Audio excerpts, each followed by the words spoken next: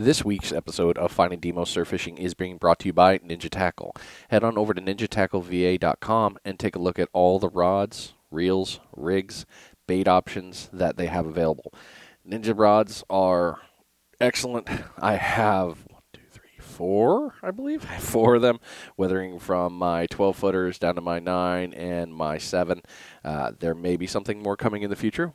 There'll be another episode. We'll talk about that. But head on over to ninjatackleva.com and pick yourself up on all that equipment and gear. I assure you, you won't be sorry. This week on Finding Demo Surf Fishing, throwing you a big curveball. We are going on a big trip. Yeah, that's right, ladies and gentlemen. We're going to the Pacific Ocean. We're going out to California. This week, we are talking with Mr. Vincent Chiofalo of Vince Goes Fishing and Battlestar Tackle. So I hope you're ready because this one is going to be packed full of new cool knowledge. You're listening to Finding Demo Surf Fishing. Here we go.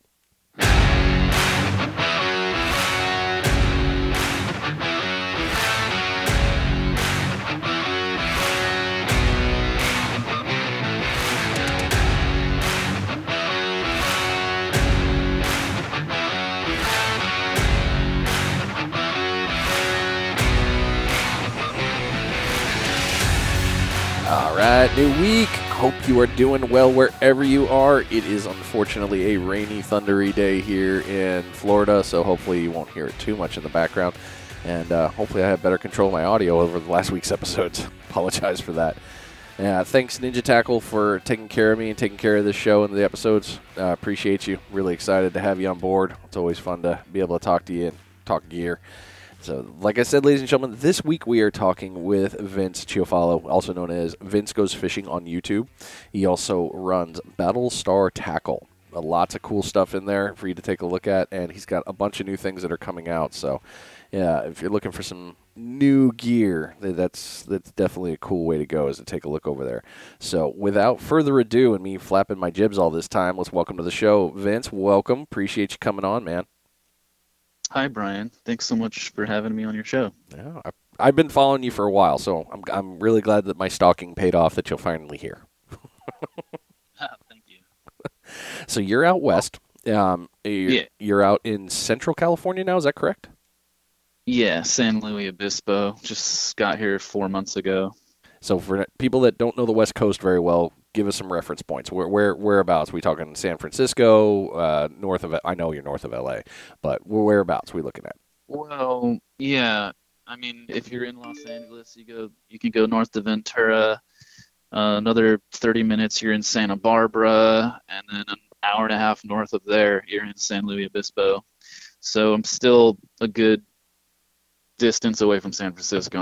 I think I'm like 4 hours south of San Francisco. hmm Yeah, it's funny when we and I were talking pre-show about California.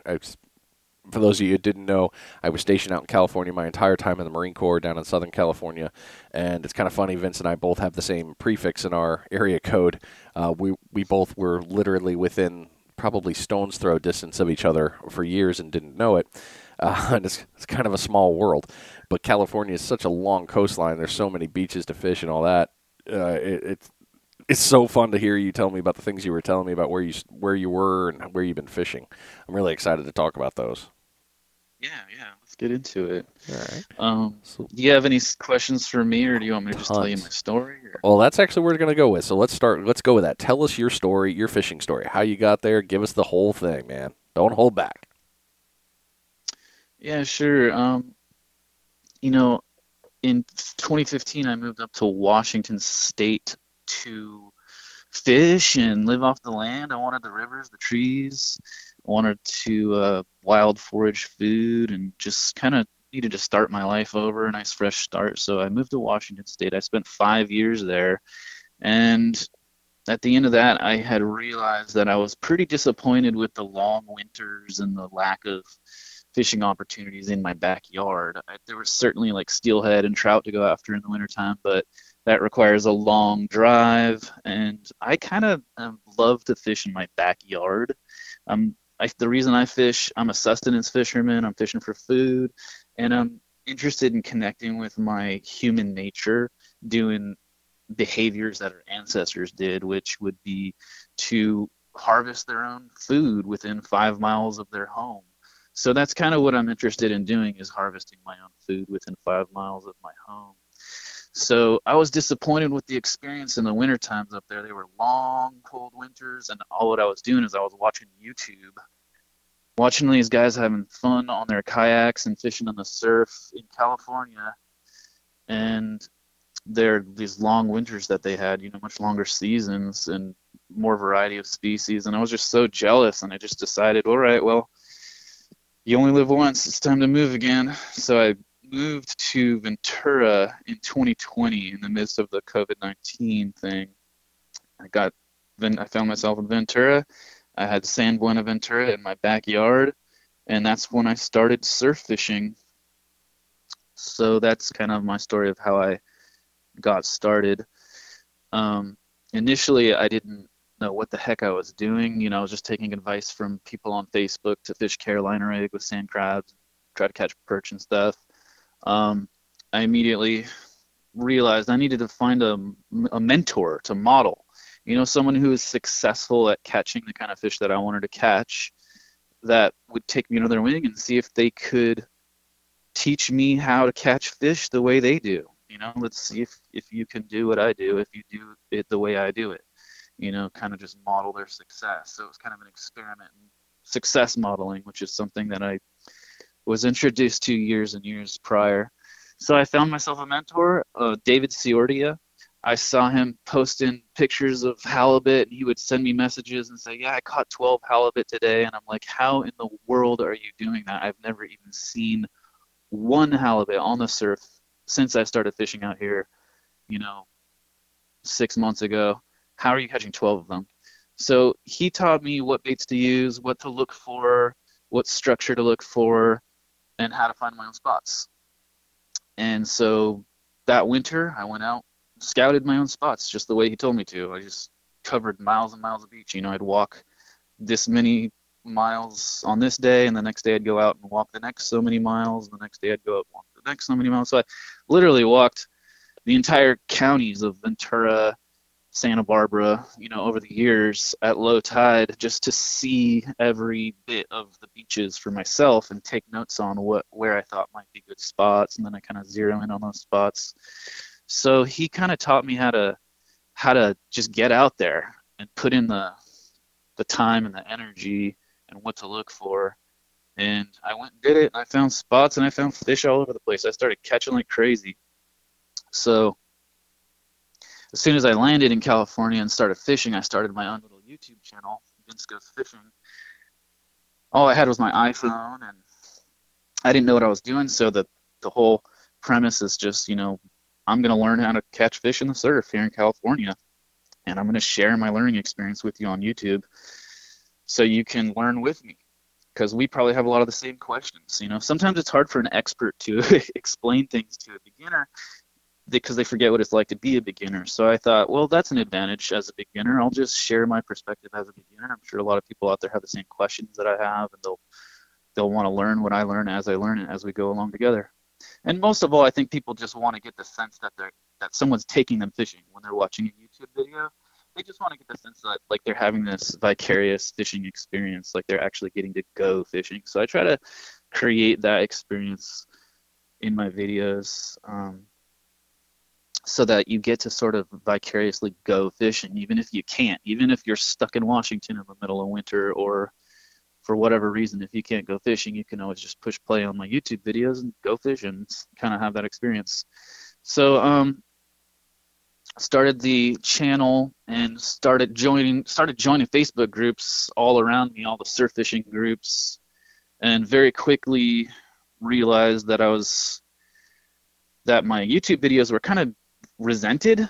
A lot of the admins didn't want me sharing my YouTube videos in their groups. They didn't want that. So I was kind of being censored a bit here and there and getting messages. And I was like, oh man, this is a bummer. I just want to make videos and share them with people. What's the big deal?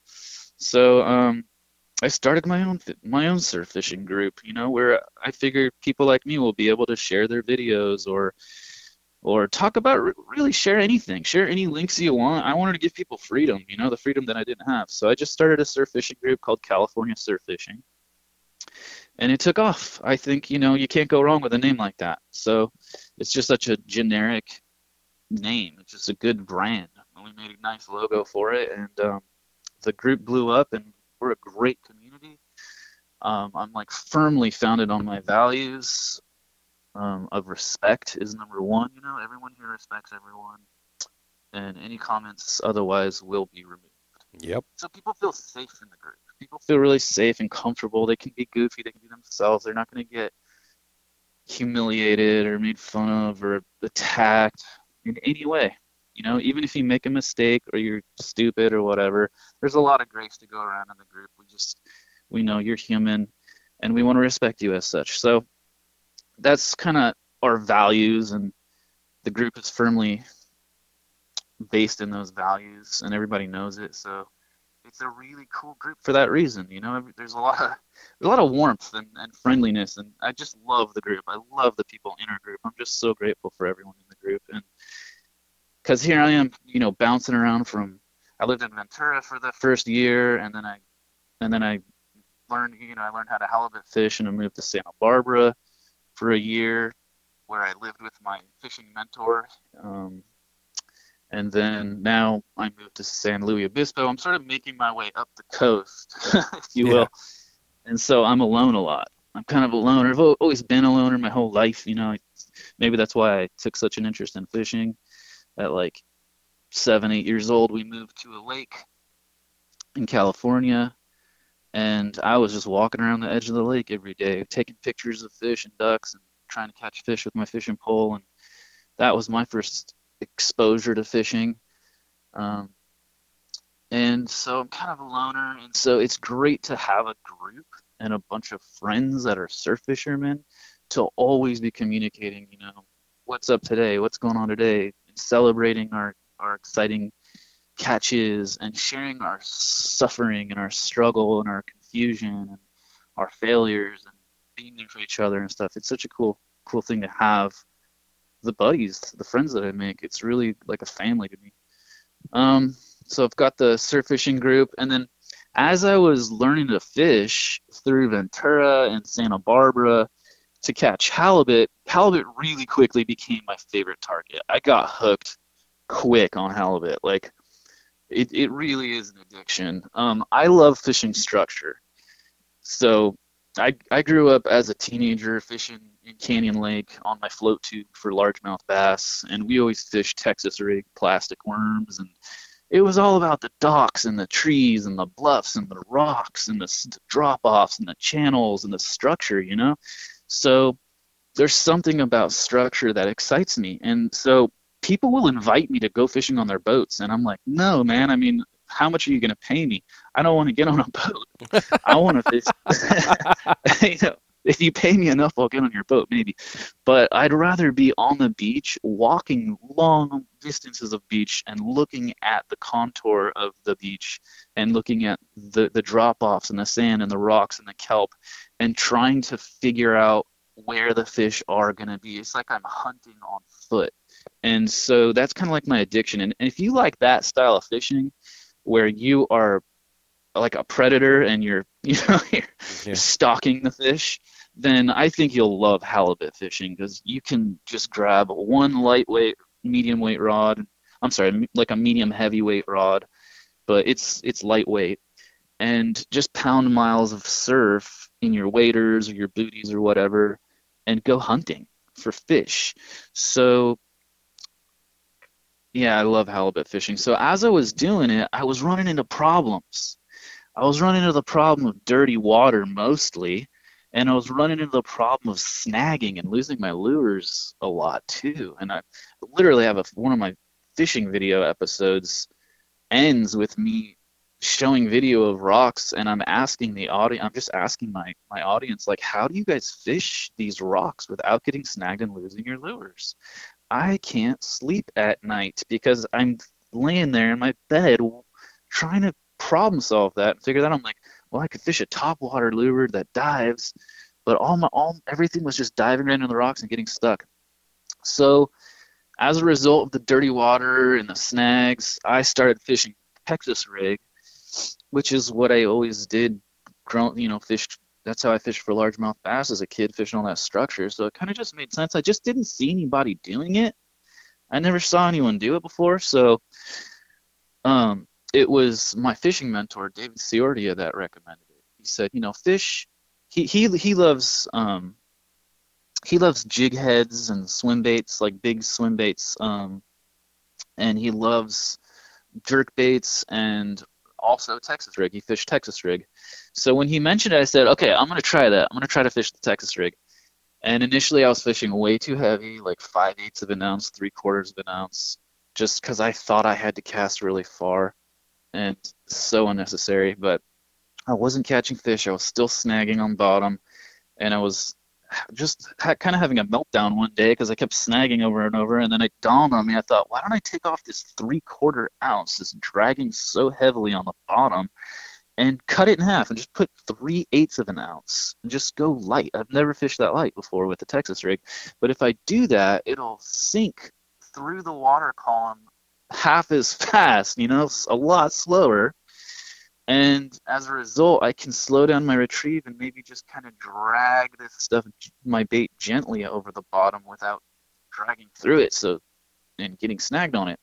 And as soon as I tied on that 3/8 of an ounce Texas rig and started just doing that slow roll and just sort of swimming it through the column, sort of bouncing it off the bottom gently, I stopped snagging rocks and I started catching fish. And it's just been a wide open,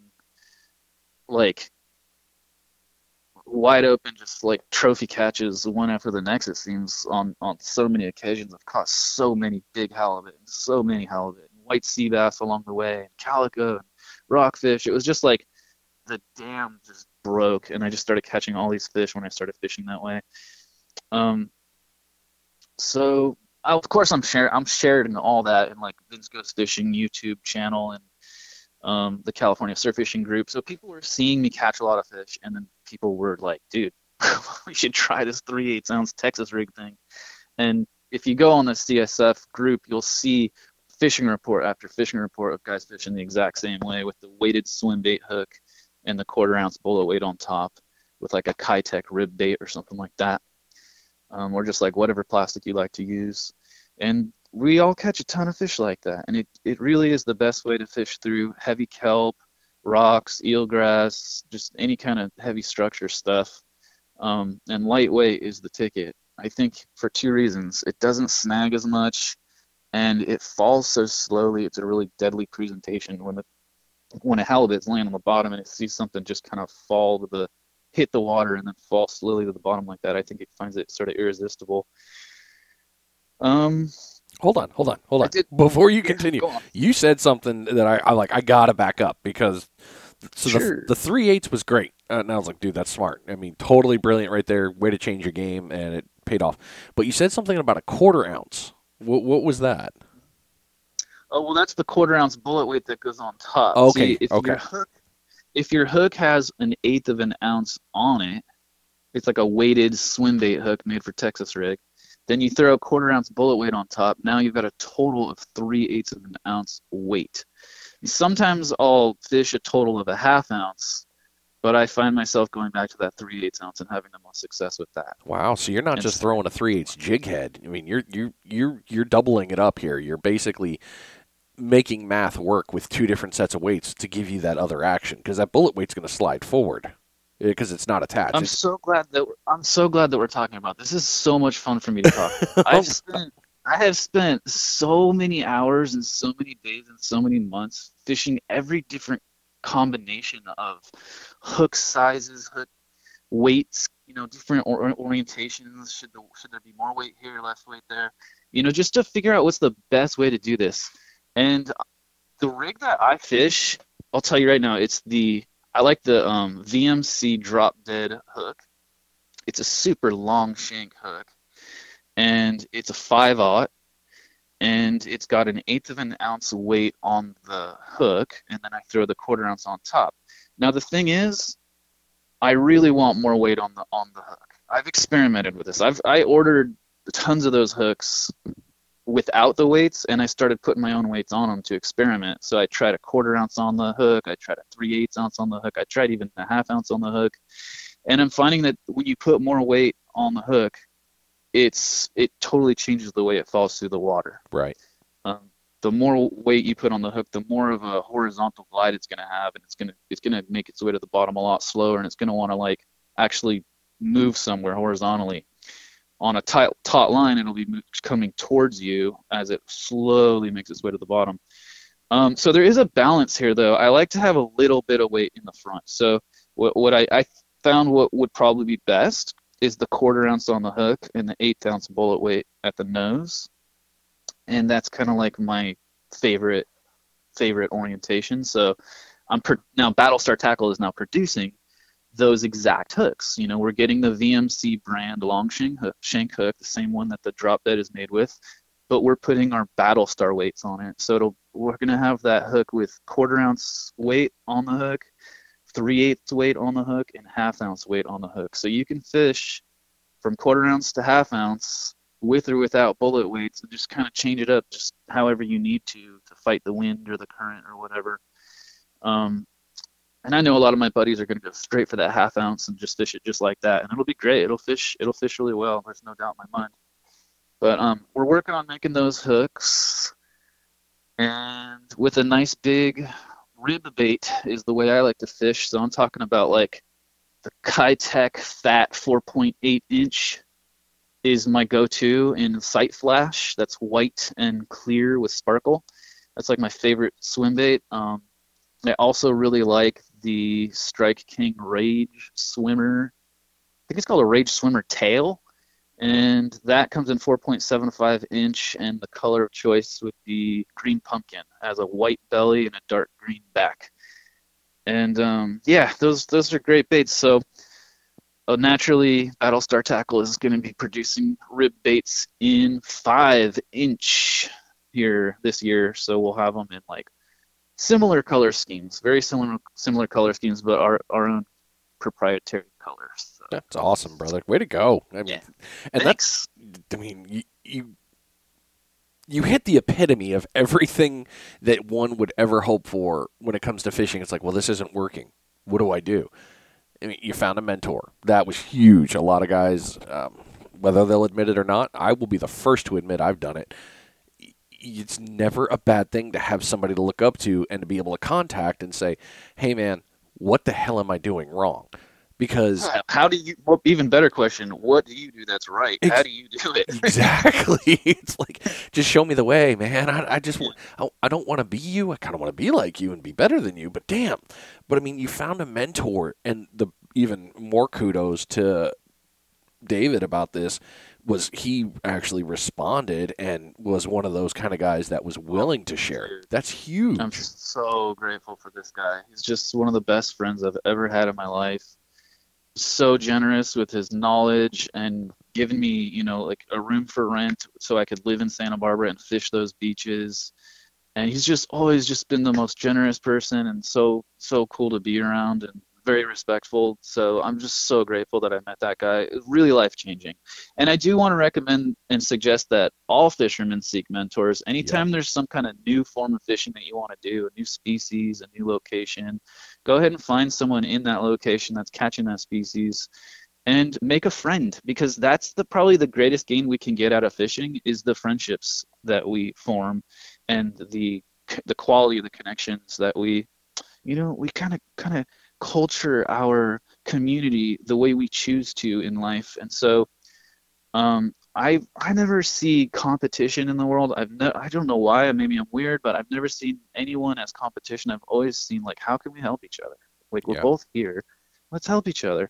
So that's kind of my whole psychology with all of my projects. California Surf Fishing, I'm constantly telling people, if there's anything I can do to help you guys, your organization, your company, whatever it is, tell me. I'll share it with the group. I'll make a commercial to put at the end of my fishing videos. Whatever I can do to just like help everyone. That's what I like to do. And if we all kind of have that mentality, I think we'll all get along a lot better and probably be a lot more successful at everything that we do. Yeah. Yeah, you're right. I did kind of hit the jackpot. I got a mentor. And the thing about having a mentor is they have a proven strategy that works. So if you do exactly what they do, you should probably get the same results. If you think the way they think and do what they do. This is all like NLP, Tony Robbins stuff we're talking about. If you do what they do, you'll probably get the same results. But from there, once you get your own experience, you're going to discover things that they never discovered because you're going to have your own experience. So, I was able to improve things in my own way. I found the super long shank VMC hooks. I discovered that that was getting the most hook sets and landing the most fish. Like my hook set ratio went up, the amount of halibut I was landing went way up. So the hooks were just working better. And I figured out that if I slowed down my retrieve to like a crawl and just slow it down as much as possible, I get the most bites and the biggest halibut tend to bite. I don't know if it's like the dominant halibut, the big female is like, hey, if it moves slow, it's for me. You little boys can go chase the rest of the bait, but if it's an easy meal, you better save it for me. I don't know if that's what's going on down there, but that's what I think And is going on because, yeah. we run into that a little bit there. But while you're saying that, you pause at the perfect time for me. But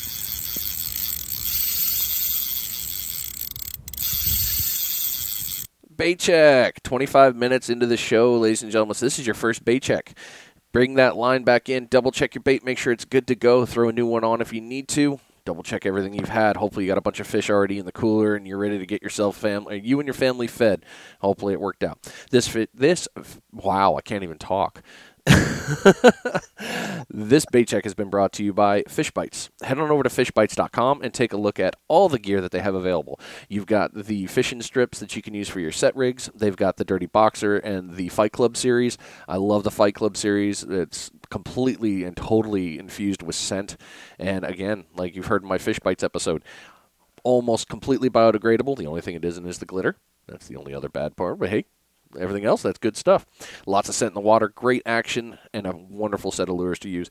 You can also take a look at their tackle shop and a Liars Club and find whatever gear you might need for your next outing. If you're in the St. Augustine area, head on into the tackle shop and go get yourself set up. And if you need to order, head to your local tackle shop, pick up your Fish Bites, or order from fishbites.com. Thanks, Fish Bites. Appreciate you.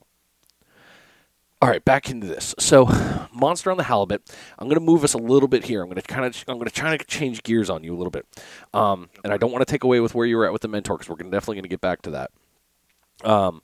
But let's get into this real quick. So, where in California do you like to fish? Now, I don't want your spots, but what sort of cities or where do you look to go fishing? yeah, sure. Yeah, and I'll just go ahead and tell you my favorite counties to fish are Santa Barbara and Ventura. Those are the reason I like Santa Barbara is because it's so protected south of Point Conception and it's got those big islands in front of it that the waves are subdued. So you're gonna have and it's south facing, it's a south facing county and it's totally protected. So the waves are really small and that's where I like. And the structure is really heavy, and that's what I like. So you fish primarily lure and swim. You're not doing set rigs. You're out there on your waders and you're doing the retrieve. Yeah, yeah. I'll put on my stocking foot waders, my boots. I got a backpack with a chest pack that clips together. So I got everything I need to reach is right in the front, up high, where it's easy to get. I got my GoPro on my shoulder. I'm geared up, with the hoodie and the hat, so I stay out of the sun. I got gloves on my hands to stay out of the sun, so I can really last out there. I can fish for 4 hours, 6 hours, 8 hours, and not fry from the sun. I got, I can go long hours out there. So what I'll do is I like to hit the beach and fish maybe 2 miles of it. Like if there's a nice long stretch and I know there's going to be good spot after good spot after good spot, I'll just fish the whole thing. I'll go and I'll spend a few minutes here and then walk down the beach to I'm reading the water, reading the structure. And what I like to do is go back to that same 2 mile stretch and do it again and again and again and again and fish it in low tide after low tide after low tide. So I get so familiar with the structure on that beach in every spot that it just becomes like a home to me. And I just love going back and hitting those spots over and over and just finding out where are the fish today. I caught one over here, I caught one over there, I caught 3 of them right here. That's my favorite way to fish. Nice. Dude, that's awesome. That's doing your homework right there and crushing it. So, um, well, how do you plan your day to go fishing? How do you plan it out? That's an interesting question. How do I plan it? It all starts with a target. So based on the area that I'm in, like I'm in Slow County now, San Luis Obispo, you got to consider your fishery. The halibut fishing from shore up here is so slow that it's kind of almost not even worth doing. There's a few guys having success in small areas here and there, and I'll probably go chase them once a week. But in reality, you got to consider your return on investment. And so there's the fishery here is all about barred surf perch. We get like upwards of 16 and 17-inch barred surf perch. You can get into wide open bites, go home with 10 big surf perch on your stringer. So that's the fishery that I have in my backyard within 5 miles. So that's where I'm going to go to get my food, and that's what I'm doing. So I think consider what's available to you in your area. Like, I mean, if you're willing to get in a car and drive really far, then you can go fish for anything you want. But I like to fish in my backyard, so I'm looking at what's available in my backyard. And if I'm in San Luis, that's surf perch. If I'm in Santa Barbara, that's halibut and rockfish and maybe a white sea bass if I'm lucky. Um, so I choose a target species based on my zone where I'm at, and then I'll usually look at Google Maps and try to figure out, okay, what is the structure of the beaches and what stretch of beach do I want to go scout. I'll find like a 2 or 3 mile stretch of beach that looks like the number one area that I need to check out first, and then I'll go hit it at low tide, look for the first minus tide I can get out there, so I can start studying it and just start taking notes. And as I find deep holes next to shallow spots wherever there's a drop off, I mean that is like the number one tip I could give you for studying structure as you're looking for spots to catch fish. And just in general, you got to find the drop offs, find where there's deep troughs next to shallow sandbars or reefs that drop off into sandy bottoms. Wherever there's a deep drop off close to shore, that's probably going to be a good spot. So go ahead and figure out what your landmark is, whether it's a tree that's behind you or a mountain behind you or a house or whatever. Write it down, take some pictures, and then go back and fish that spot again and again so you figure out if there are fish living there and if they are biting. So I like to mark 10 or 20 spots like that on a beach and then go back and fish them all over and over and see where it produces and when it produces, in what conditions. So that's kind of how I plan my fishing. If that does that answer your question? Yes, sir. Absolutely does. I mean, you crushed part of the next one too. Is the next one I was going to ask you is, when you get to the beach, how do you select your spot? And you just nailed it. You're looking for those drop offs. You're looking for the rocks. You're looking for the structure. You're watching the waves, how they move. Basically, anything else that you want to throw in there of how you select your spots? That's it, man. Those Okay. drop offs.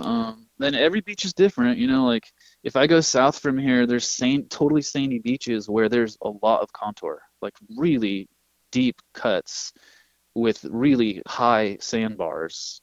It's almost it is scary to wade out there. Because if the tide is rising, you might not be able to get back Yeah, you're going to have to across the run. trough.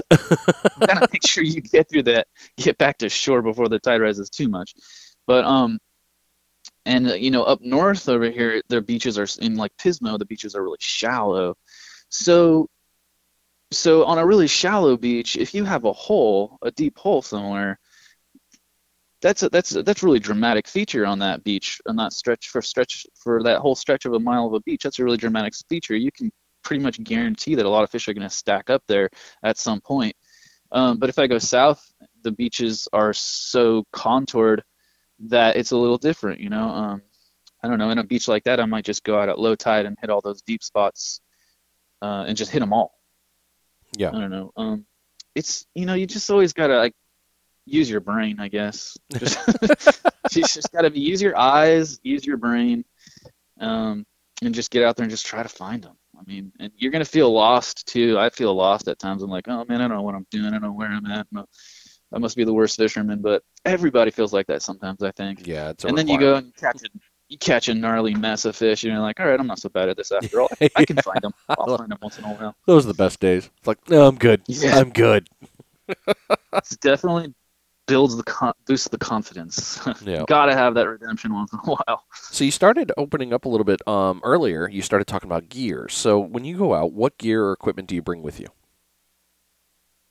Oh yeah, just I got my waders, my boots, my backpack, chest pack. I wear a hooded jersey. I wear gloves. I'm trying to just block up a gator. My gator's got to be breathable. Some gators are made out of like some thick material and you can't Oh breathe yeah, through them and those are they'll just harsh. fog up your glasses. Yeah. So I like a breathable gator so I can breathe right through it. The hat. I might put sunblock on my face still if I'm going to be out there for more than a couple hours. So just block up and stay light. I like to stay light. I prefer to just have one rod. My rod is a 9'6". Well, it's a Daiwa North Coast medium heavy 9'6", and it's just the only rod I've ever would ever really need to have. I just love it. I catch everything with it. I love it just the way it is. So, um, and then just a reel that's gonna be able to hold up in the elements, like a something that's sealed in one way or another. I like the Daiwa Fuego pretty well, but it has been finicky. So now I'm using the Quantum Reliance, which is a really good value reel. It's only like 7,500 bucks, and it puts up pretty dang well. I gotta say, for the price, I think it's the best value. I do own a Shimano Vanford, which is like a $250 reel, which is I'll probably never spend that much on a reel again unless one of these days I buy a Van Stall for 500 bucks, that Yeah. is tempting. I might like to get one of these days, but for value, I think the Quantum Reliance reel has the best that I've discovered so far. And the Daiwa North Coast rod is only like 75 bucks, so it's a really good value too. Nice, man. Um, What are you using gear. for your waders and boots? Wait, oh, dude, yeah, I really like my Corkers. I was initially just buying really cheap boots, $40 boots, and they blow out, they fall apart, they rust. They don't protect your stocking foot boots as good too. So a good quality pair of boots is going to protect your stocking foot waders and prevent them from leaking. So get a good pair of boots. The Corkers are wonderful because you can change the soles in like 30 seconds. And they're really supportive and a great price too. I think mine were like 130 bucks. So definitely worth it for those boots. Um, the waders, I've got a pair of Allen waders right now, and they've lasted me already over 2 months without any leaks. So I think that's pretty good. If you spend about 100 bucks on waders and they last you 3 months, I think you're doing pretty good. You gotta just Yeah. take care of them though. Yeah, yeah, definitely important. Rinse them down, make sure that's all, got to do that preventative maintenance after you're done. Oh, definitely. I always just fill up a 5-gallon bucket full of fresh water and just dunk everything, get all the salt and sand off, hang it up to dry, and then turn my waders inside out very carefully not to put too much pressure on the seams and just get everything dried out so that the next time I jump in everything, it's nice and clean and fresh and ready to go. Good And stuff, that's a man. 24-hour routine usually. When I'm fishing a lot, that's a 24-hour routine. So I like to fish like 5 days a week. I haven't been doing that recently, but I would like to get back into it. And I understand. Sadly, completely and totally understand what you just said. Oh man, Uh, we um, need to we need this lifestyle. yes, yes. Oh, need is the proper term. You talked about the reels. What kind of line are you using out there? Oh, I use 30-pound braid, and I just get the cheap reaction tackle braid off Amazon. I get a nice big spool of it, so it'll last me all year. And I just replaced the top shot, like the casting distance, plus another 20 yards, so that way I'm not running into any knots while I'm casting, hopefully. Yeah, Um, and that's all I do is just replace the top shot as needed, and then the backing stays on there. It's just 30-pound braid. nice. Yeah, that's what I run. I run 30-pound braid out here, so completely get Can't that. go wrong, man. This stuff's strong. You're gonna be able to get your bait back when it snags on some kelp or a rock. Um, or if a fish dives under a rock and you have to like be patient with it, that's probably your best bet for getting that landing that fish. And it also casts really well. So I think it's like the perfect balance point between strength and castability. Yeah. 30-pound braid seems to be the standard pretty much everywhere that for surf fishing that I've from everyone I've talked to. Yeah, it just depends on who you talk to. I've got everybody between 15, 20, 30. I've heard a couple 40s, but Yeah, normally they're few and far between, but more 30 and 20. yeah. I mean, I tried 20 for a while, and I was like, well, it just breaks a little bit easier, so I end up losing a bait once in a while, and it's not really getting me any more distance. So I'm gonna go back to the 30. If I hook a big white sea bass and it wraps around a rock, I'll be glad I have the 30, not the 20. That's what I think. Yeah, yeah, that makes sense. We talked earlier about it a little bit, but let's nail into let's hammer this one down a little more. What are your bait choices or your favorite baits to use? Well, there's really only two that I fish. It's the Battlestar 115 jerkbait and the Texas rigs with the super long shanks, so 3/8 ounce or half ounce, Okay. and that's pretty much it. See, when I started fishing jerkbaits, I got introduced to jerkbaits by Ilya Seltzer. He was traveling and moving through the state, and he was my first fishing buddy in Ventura, and he was fishing Lucky Craft 110s and 115s, and I saw him catching all these fish, so I got into jerkbaits. So I started fishing the Lucky Crafts and the Khalisas, and again, I just kept snagging and losing them. So I decided I wanted a jerkbait that floated really slowly, which would basically, if nothing else, just prevent the line from dragging on the bottom. At least I know that this thing is moving my line and my bait away from the bottom, not sinking down towards the bottom. So I made a bait. I made a jerk bait that floats really slowly and it dives to the depth that I want it to dive, which is about 4 feet. And if I just give it little rips, I can fish as little as 2 feet. So now I can fish water that's 2 feet deep, 3 feet deep, 4 feet deep, 5 feet deep, 6 feet deep. It's going to dive to about 4 feet if I want it to. But I always have that knowingness that I can pause and it'll just sort of slowly make its way up. And so I can really slow down. And I've never lost one on a snag on bottom. That's what's amazing. I've never lost a one to a snag on bottom. I've lost them by casting over rocks that are, protruding, like Yeah. sticking out of the surface of the water. If you cast over that, it's covered in mussels, you're probably going to snag it and lose your bait. So don't cast over rocks that are sticking out of the water. Don't cast a jerk bait over a jetty or something like that. But um, I've I've never lost one to a snag on bottom, so it's That's a win. pretty exciting stuff. And yeah, I figured it out. I stopped losing my jerk baits on snags and catch tons of fish on those things. So I really like my Battlestar 115. If the water's here's my rule: if the water's clean enough, I throw the Battlestar 115. If the water's a little too dirty for a jerk bait, then I go Texas rig. The only exception to that rule is that I'll go Texas rig just for fun because I just love fishing it sometimes, even if the water's clean. Hey, we all go back to our favorite, man. There's no getting away from that. Yeah. Well, you gave me the perfect segue. I'll ask one question, and then we're going to get into Battlestar tackle. What is your? I know your favorite fish is halibut.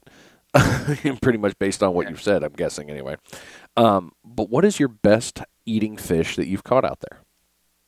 Oh, you know what? You're gonna find this so surprising. I've decided that perch fillets are my favorite fish meat.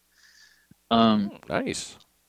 yeah, I was frying them whole just for convenience for a while, and I was getting kind of bored of that, and I started filleting them so I can make tacos, and then I just realized, dude, I really like this just filleted meat. I just fried a fillet and just picked it up and ate it just as is, and I was like, you know what? This is the best. This is the best fish meat I've ever eaten. So I was really surprised to discover that after all the halibut I've eaten, all the rockfish, I still haven't tried white sea bass because I haven't caught a legal keeper yet. I'm still chasing that, but we'll see how the perch compares to the white sea bass when I get one. Nice, man. That'll be this year for sure. Yeah. Yeah, got it. Well, a white sea bass, I'll have it would be I'd have a hard time catching a white sea bass from shore up here in Santa Lucia. I got to go down to Santa Barbara for that. if you want to catch white sea bass, you've got to be south of Point Conception. So Santa Barbara, Ventura, Malibu, LA, on down through Orange County, there's going to be a lot of beaches and spots where the white sea bass school, and you can find them if you can find them. But up here in up here in San Luis, I'd be hard pressed to catch a white sea bass from shore. I'd probably do better out on my kayak. But I don't think I'm going to be doing the kayaking this year in San Luis because I'm seeing so many great white sharks all around the Pismo area Yeah. that I just don't want to launch my kayak. And I don't have as much fun on my kayak anyways. I'd rather fish from shore. So it's been a little bit depressing for me up here in SLO, because the variety of fish that I can catch from shore is not what it was in Santa Barbara. So I'm adjusting to the perch fishery. It's like, all right, let's just focus on the perch. It's good meat. It's in your backyard. It's fun to catch. It's not a halibut. It's a perch. That's okay. And I'm hoping that I can find other things to keep me entertained, like rockfish, cabezon, maybe lingcod, stuff that I can catch from shore, maybe leopard sharks. And then I am also hoping to catch a thresher shark, either from a pier or on my kayak if I get brave enough to launch it. Watch that tail.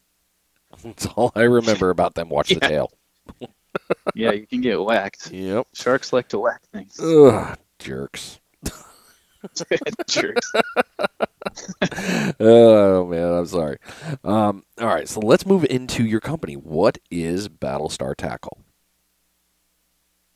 It really is my innovations as I learn to improve. When I see a need, when I'm out there fishing and I see a need that's something that's lacking, I innovate and I say, how would this be better? And I create that product and then I release it as Battlestar Tackle. It's just a collection of surf fishing products that I find superior, better in some way. So we've got the Battlestar 115 jerkbait. We've got the swim bait hook coming out. We're going to call it the Victory swim bait hook. Rib baits are, a classic style. You can get rib baits anywhere, but we're going to be putting those out. And more importantly is a very unique design. I'm going to call it the Victory swim bait. And that will solve some problems. So when the Victory swim bait comes out, I think it's going to really it's gonna it's gonna be a big deal because it actually solves some problems for us as swim bait fishermen. So I'm excited about doing that, but that's down the road. I want to do booties, some surf booties for walking miles and miles of beach and just having a thicker sole.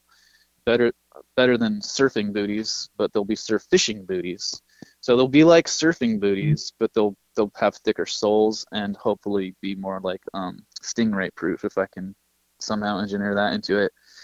And then the backpack and chest pack thing I found is huge. Right now I'm using the backpack chest pack set made by Allen. It's the same company that makes my waders, and I really like it. But I want to customize it. I want to make it more. Just want to improve it. I want to make it more for me. So when the time comes, I would also like to make the backpack chest pack combo for Battlestar Tackle. And we're just gonna see, like whatever I need, whatever I want to innovate, whatever I can afford to produce next. We'll just keep making new products and putting them out. Dude, that's phenomenal. That's fun. I mean, you're seeing. Oh my gosh. You're hitting like the ultimate trifecta of dreams. You're fishing, you're enjoying, and now on the same one, you're seeing a problem, you're seeing a lack. It's like, no, this is what we need. Hold my beer. I'm going to make this. Dude, you're crushing it. You know what? I just say I'm just chasing my dreams, man. I'm just following my heart, doing what I love, chasing my dreams. Like I was up in Washington watching these guys on YouTube, and I was like, I'm there, guys. I'm right behind you. So here I am, just chasing my dreams. I just want to fish the California coast, and I want to learn and be innovative and create products that are better, and just dream big. It goes all back to all that Tony Robbins and Brian Tracy and all those like NLP courses I took and all this stuff. Is like, don't be limited by limiting beliefs. Dream big. Have a big vision. Just do what you really want to do. Don't do what you really want to do in life. Go for it. Oh man, good on you. Damn good on you. Congratulations. Thanks. Like I'm like, gushing with them. I'm sitting over here smiling. Never even fish with you, and I'm all like, "Yeah, this guy friggin' he got it." Oh, I'm excited for you. Thanks, dude.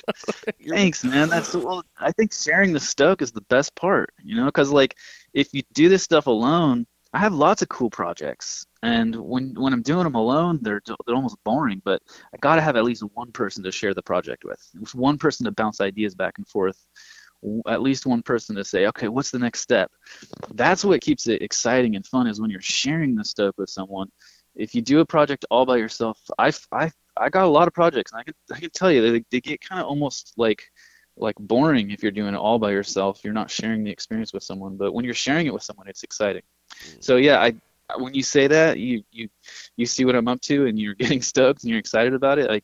I get that and I appreciate it, and I think that's kind of what it's all about, is sharing these experiences, man. Going home after you catch a bunch of fish and texting the pictures to your buddies, posting it on a group on Facebook, sharing the Stoke. I think that's what makes it so much fun.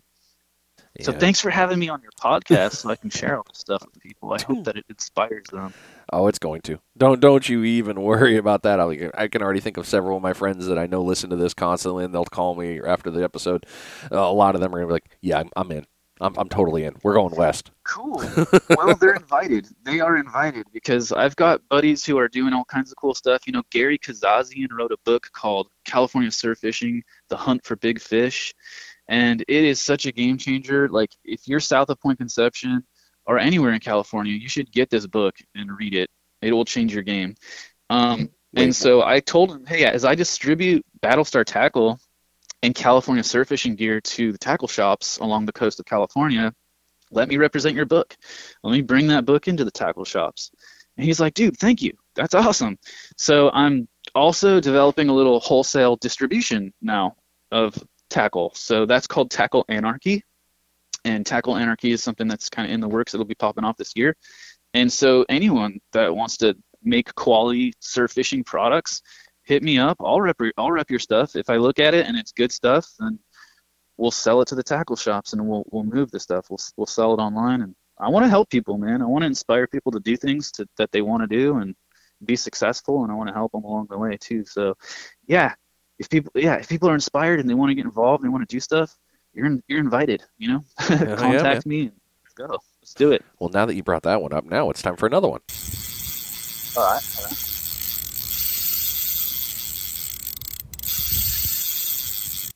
You're another bait check. Second bait check of the show. We're 50 minutes in. This bait check has been brought to you by The Sinker Guy. Head on over to thesinkerguy.com and take a look at all the stuff that Chip's making in The Sinker Guy garage. You've got your Sputniks. He's got a few pyramids. He's got a couple other great things still going in there. But not only on top of the sinkers, he's got more than that. He's got lures and rigs and floats. Stay tuned to that, because something else is coming big on The Sinker Guy channel and from the garage. I'm not going to blow it on this show because that's his baby to unveil, but it's going to be awesome. So thank you, Chip and The Sinker Guy. I appreciate you. Always happy to fish with you, and great to have you on with us here on the show and taking care of it. So sharing the Stoke, we're going to rock in here. Let's get into this. All right, so we got that one. We got the, oh no, that's where we need to be. No, you answered it. Well, no. Wow, I'm going to have to edit the hell out of this. Yes, no, yes, okay. Maybe. No. It's okay. We have an exciting outline that's unfolding on this episode. We definitely do. I've got a lot of ground. I got a lot of notes. I need a second page. So the question I was going to ask you is, why tackle? Now, you answered it, and I think that you completely answered it, but I want to back into this. So you were seeing all the need that was fitting to your style. It was like, hey, look, I need this. I need to adjust this. If I could have this, it would do this. And that kind of formed you into this path that you got on. Yeah. When you were doing this, was it a pain in the butt, really, I guess is the best question, for modifying these things that you had to where you wanted them to be? Well, sure.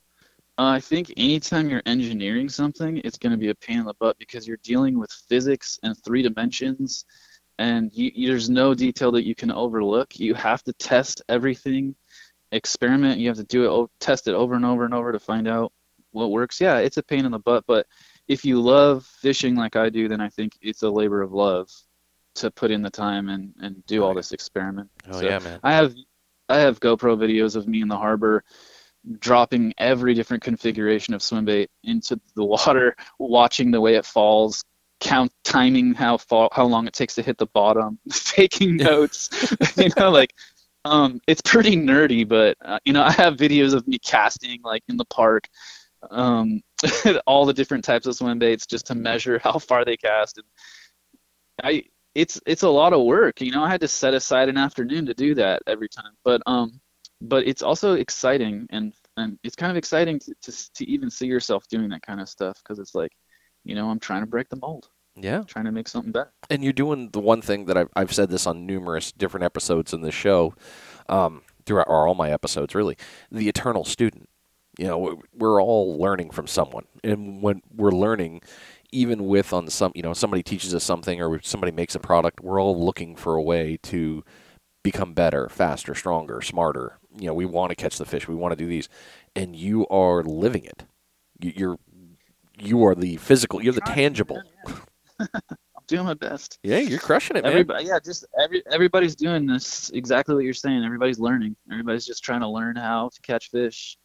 And I have plenty of failure. I mean, Oh if yeah. you follow me on Insta's fishing, last few months have been tough for me, adjusting to a new area. You cross that border of the Point Conception, you enter a whole new area of California, different ecosystem, different everything, different weather, different species, and it's a different fishery. So I was surprised to see how challenging it is up here just to adjust to it, I think. But so we're all always learning, and we're all going to go through our times where we're challenged, and then times where we overcome. We do crack the code and figure out what works, and then start getting more success. And I think, yeah, the eternal student. I really, really like that term. I think that is like essential to what we do. Is that we're just always learning more. That's the name of the game. Yeah, man. Yeah, I mean, it's the only way to be. I had a so when I was at ICAST, I was at one of the I was at Line Cutters after party, and I ended up meeting a producer of one of the big names that they're on TV, and I started asking him a bunch of questions, and he's just looking at me like, "What the hell's wrong with you?" And I finally read between the lines, and I said, "Look, man, I'm a constant student. I'm constantly learning. You're in a field that I have no idea about. I have an idea of what you do, and I know you have a very important role when it comes to all this stuff, because you're the one that's making his stuff come to life. But I want to know is what's been good, what's been bad, and what are the things." And he kind of paused, and after that, he's like, "You got a good point." And then he opened up. And I was like, "Oh God, I need a notepad, man. Can I record you? Like, I'm not going to retain this." Well, yeah, because then you could see what you were looking for, what you were needing. You wanted to see it all for yourself and understand it. So then he was like, "Oh, okay, well, let me lay it all out for you, Yeah. see it." Yep. And Yeah. that's the same with fishing. When I got into surf fishing, I found out about it through YouTube, and then I fell in love with it, and I moved here down to Florida, and I fell in love with it more, and then got heavily involved in it, and it's been a great family for me. I think is the Yeah. best way to put it. Lifestyle. Yeah, exactly. Family and lifestyle, yeah. Yep. So I am thankful every time somebody, anybody, like, perfect example, you coming on, you have shared so much knowledge here that I'm already like, okay, well, I'm going to give that a try out here. I've never tried that. And I know nobody's doing it here, or somebody is and they're not sharing it maybe. But everybody is gaining knowledge from somebody, and that is something that I absolutely love and I On find that note, important. can I give you a couple of my best tips for fishing with these Please baits? do. Okay. When you fish that jerk bait, dig it down and then pause it. Rip it so you feel it wobble, so that lets you know it's clean. It's not like clogged up with loose weed or whatever. It's clean and it's presentable. Then just put it on a taut line and just leave it. Let it slowly float up. So you're basically suspending your bait. Keep it out there as long as you can. Retrieve it as slowly as you can. Keep it out there.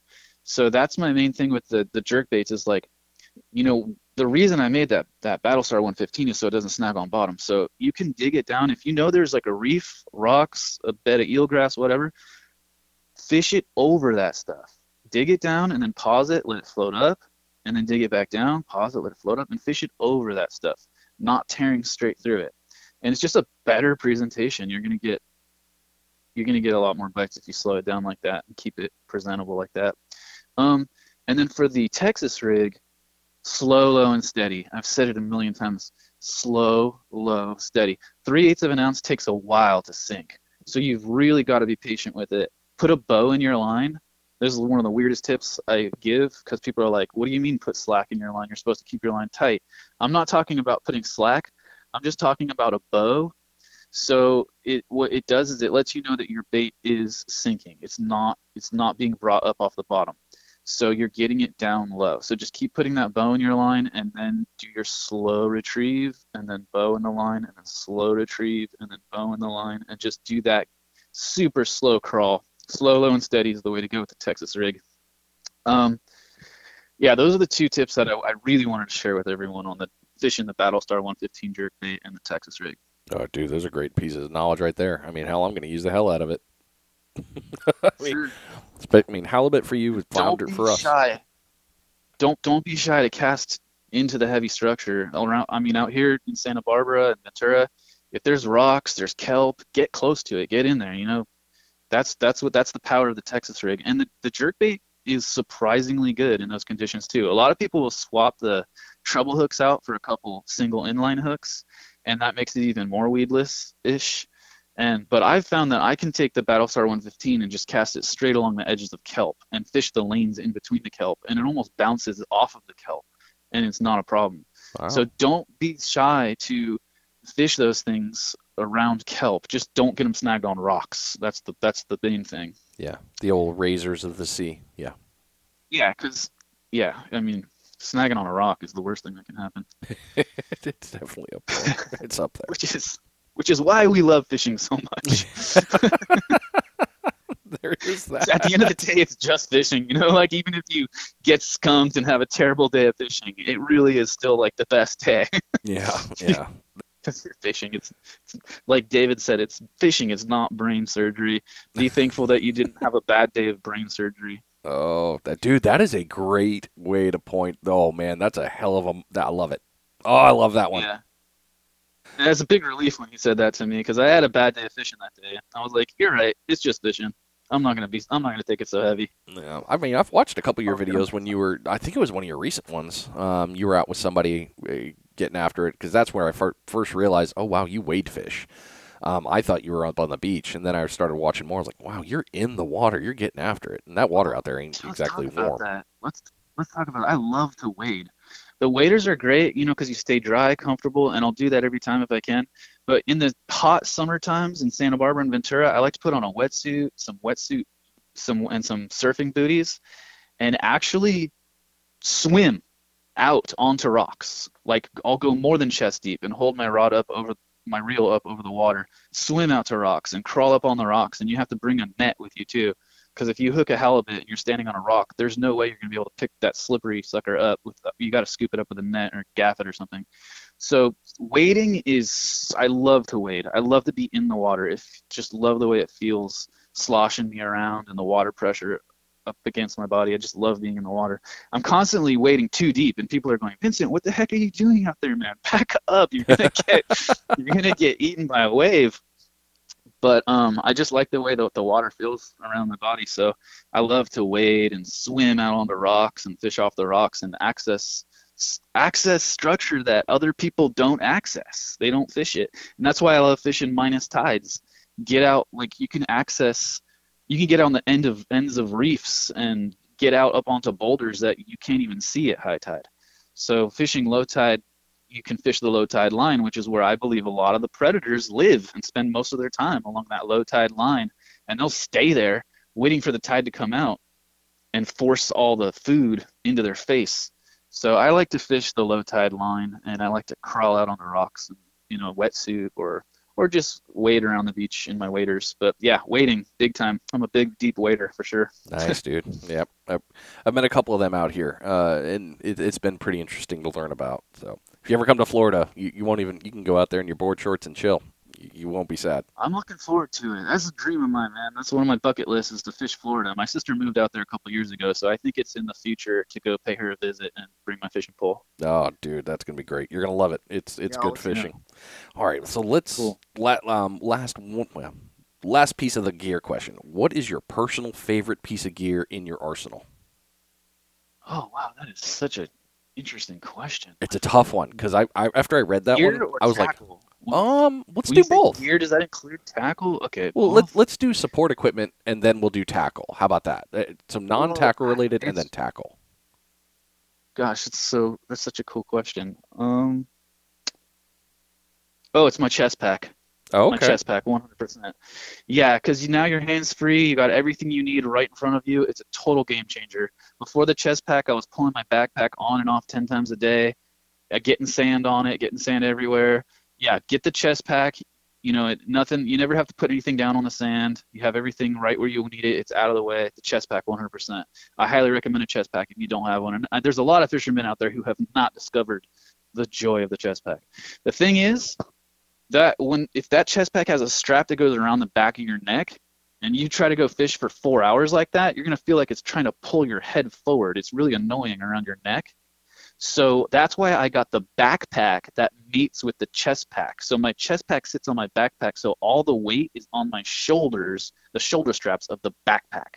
So I can hang all kinds of stuff off my backpack with those straps on my shoulders, and now I don't have a strap wrapped around my neck pulling it forward. Does that make sense? Oh yeah, it does. I mean, 'cause that's So brilliant. That way, it's all the distributed perfectly. backpack, chest pack, yeah, the chest pack that sits on the backpack shoulder straps. Definitely, everybody go out and get that. That's awesome. And yours is the Allen one, right? Yeah, I use the Allen. Yeah. Okay. Allen, I think it's called a Gunnison. There's several different sizes, so you'll find it out there. You'll find you'll find a nice backpack chest pack combo out there. I don't know the exact name of it off the top of my head. That's all right. I'll find it and Um, link it. It's all then good. as for tackle, I mean, come on, man. My Battlestar 115 is my baby, and my Texas rig swim baits are like I can sit there and just pet them. I love my swim baits. So I've there have been times where I was like poor, like really, really, really did not have any money, and I still spent my last $40 on swim baits.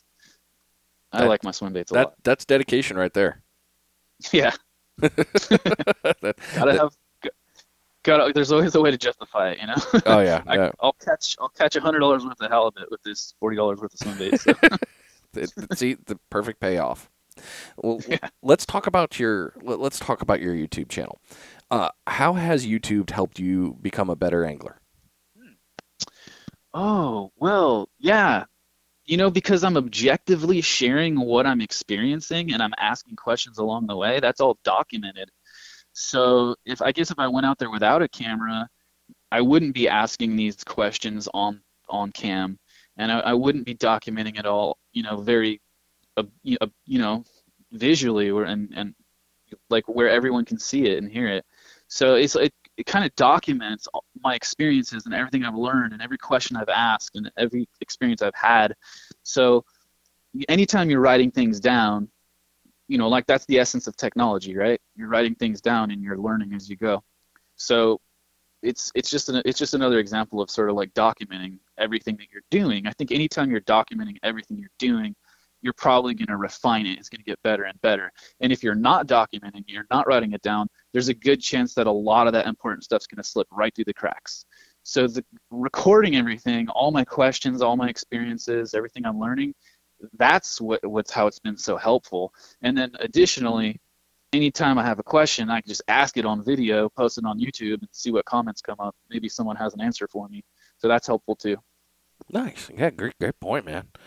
Oh, so with YouTube though, because I mean it is that open forum, and I mean we all understand that. What has been the best and worst thing about doing a channel? Oh, the worst thing is that if you go fishing at someone's favorite spot and you post that video on YouTube, Oh there's a good yeah. chance that they're going to be really offended by that. That's going to give them a lot of anxiety. They're going to get really frustrated with seeing that. So, um, initially, I didn't have any consciousness of that. There was no awareness of it whatsoever when I just landed in Ventura and started making fishing videos. It never crossed my mind until people started sending me hate mail. So then I realized, wow, there's a large percentage of fishermen out there who are really sensitive about that. And it's probably best for me to go ahead and like respect that and start being, just be sensitive of that and start um, censoring my videos, start cropping things out, and so that it's not very obvious where I'm fishing, where I'm catching. I'd rather teach people how to find their own spots than to show them, hey, I'm fishing right here, everybody come fish right here. I'd rather give them the information of what to look for and how to go find their own spots. It's so much more rewarding to hit the sand and find your own spots anyways. Then it belongs to you. You have this sense, it's almost like a weird sense of ownership, but nobody owns the beach. It belongs to everyone. And at the end of the day, I would just leave it wide open and show exactly where I'm fishing and, talk about spots. And I would be fine with that. That wouldn't bother me. But I know that there are so many fishermen that are so sensitive about it. I just want to respect them. They're a part of the community. I want to include them as my friends and part of my community. So I want to respect them. And so I do a lot of cropping and don't, so I'm not advertising the spot. I'm just sharing what I'm learning and what I'm experiencing. And then people can take that and apply that to their own experience of going out and try to find their spots, just like I'm doing. Yeah, man. So the worst thing is when people, um, is just, I don't mean to go step on everybody's toes. I don't want to piss off the whole. I don't want to piss off 50% of the fishing community by posting a video of their favorite fishing spot. So, but you know what? I've learned probably the most valuable lesson in fishing from that experience is like, okay, so the balance here between those two psychologies of like sharing spots or keeping spots private, the balance point is share it with the friends that you trust. What it ends up becoming is an opportunity for friendships and strengthening your friendships with trust. It's like, you'll share your spot with your buddy that you trust, like that. We'll keep it private. It'll be within our circle. That way there's a balance there. It doesn't get completely overwhelmed. And I think that's what it's all about, is like the friendships that you have that are based on trust. You're building these really meaningful relationships and sharing these really awesome fishing experiences with them and getting to talk about what happened at the spot today or going fishing there with them. It becomes your little group's spot, and you get to share it with them. That's totally different than just blasting it in public. It's a totally different experience, and it's just better. It's just better because it's more intimate. Like you have your group of buddies that you fish with and that you share spots with, and then you have that balance. If everybody has their spots and they share it with the people that they trust, then I think we have this sort of like network of friends up and down the coast. And it's not like, it's rather, if you consider the alternative, what we have is a war. If everybody just starts blasting spots, then there's going to be half of the fishing community is going to hate the other half of the fishing community. And there's going to be a war constantly taking place. Every time someone posts a picture that totally, burns a spot, half of the community is going to light up and get pissed off. And there's going to be hate mail being sent back and forth, and then people get defensive and they start doing it even more. Here's even more pictures of the spot where I caught my fish, just to try to punish them. Now we've got a war going on back and forth, and that conflict can actually escalate. We don't need that. It takes the fun out of fishing. So my motto is keep fishing fun and just respect everyone. Do your thing and just be mindful as you're doing your thing, not to piss off half the community.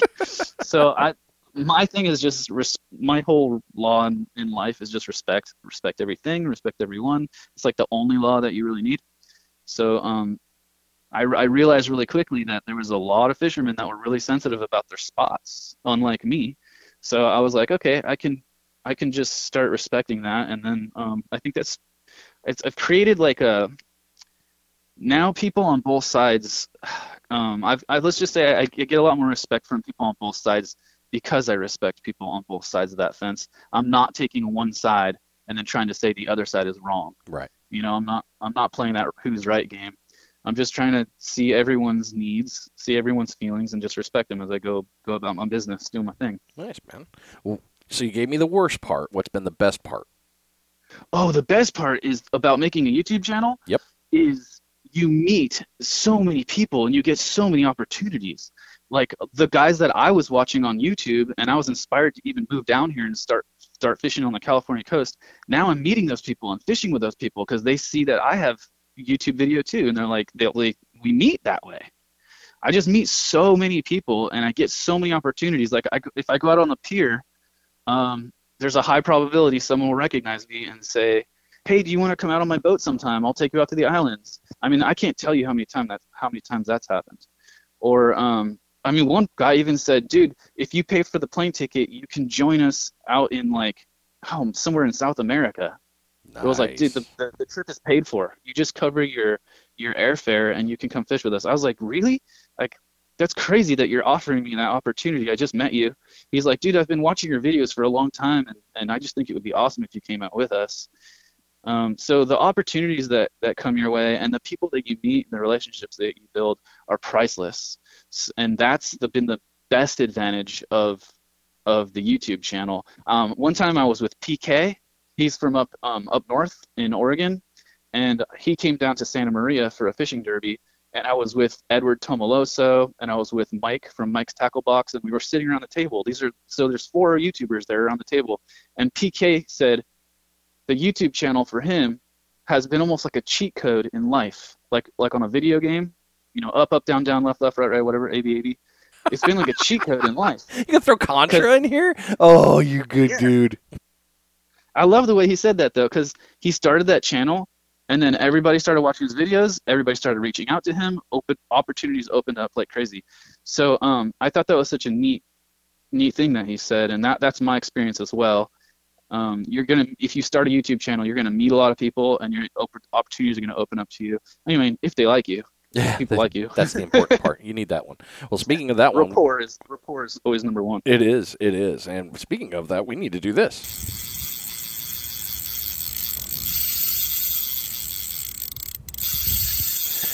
Bait check number 3, your final bait check of this show. Hopefully, you've been listening to this the whole time you've been fishing. You've already limited out, and you're already ready. You got a plan for dinner. You got all this, and if you haven't, hopefully you've moved spots. But I really hope is you really picked up something from here, and you've been trying something new, especially with a text trigger at jerkbaits. I know I'm excited. This bait check has been brought to you by Sword Fishing Products. Take a look at swordfishingproducts.com. They've got these excellent sets of fillet knives, whether it is serrated, long, short. They've also got their new bait knife. Really sharp, great piece of gear. They've also got pliers, and a few other pieces of gear are coming. So make sure you're taking a look at swordfishingproducts.com and getting hooked up with them. Thanks, Sword. Appreciate you as always. Oh, man. So you nailed all the good stuff here. And now you're down to the very final question. Kind of sad this is ending. I've been enjoying Final question, final answer. All right. Curtain number 3. this. Here we go. What is next for you? I just want to, continue exploring what's in my backyard. Continue learning. What's next for me is to figure out what's for dinner. What's in my backyard that I can harvest? Is it clams, crab, perch, or wild vegetables? Whatever. I just want to continue to do my human behavior of going out and harvesting wild food and foraging out of the ocean and off the land. And as I do that, I want to continue to innovate products that help me do it more efficiently and easier. And I like, the chest pack, backpack stuff and the boots and whatever it takes to make life easier and funner. Keep making cool products, keep putting them out for Battlestar Tackle. And the California Surf Fishing Group is going to do all kinds of great things, fun stuff. We've already done really cool things. We had a fundraiser for Daniel Navarro in February. We raised like $500 and just showered him with rods and reels and line and lures. We're doing all kinds of cool stuff. And this year, I want to do a California surf fishing jackpot derby tour up the coast. So we'll probably pick like 12 tackle shops up and down the coast. And based out of those tackle shops, we'll do a fishing derby. And we'll do them on different days, totally different days, maybe even different months. So that way, today we're down in Orange County doing a derby, and then today we're in LA doing a derby out of this tackle shop, and it'll be a virtual derby. So all the catches will be reported through on the California Surf Fishing group on Facebook, and the winner will get a gift card to the tackle shop that is hosting the derby, and just like do events like that. That's what's in the future for California surf fishing.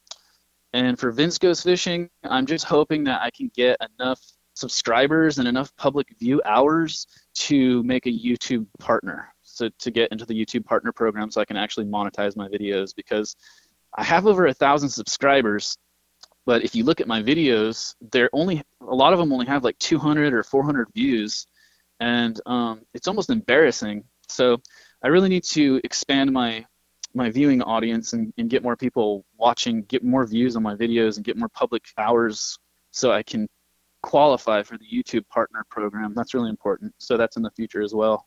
Thanks for asking all those questions. And I also want to just shout out to Sierra Slammers. It's a tackle company.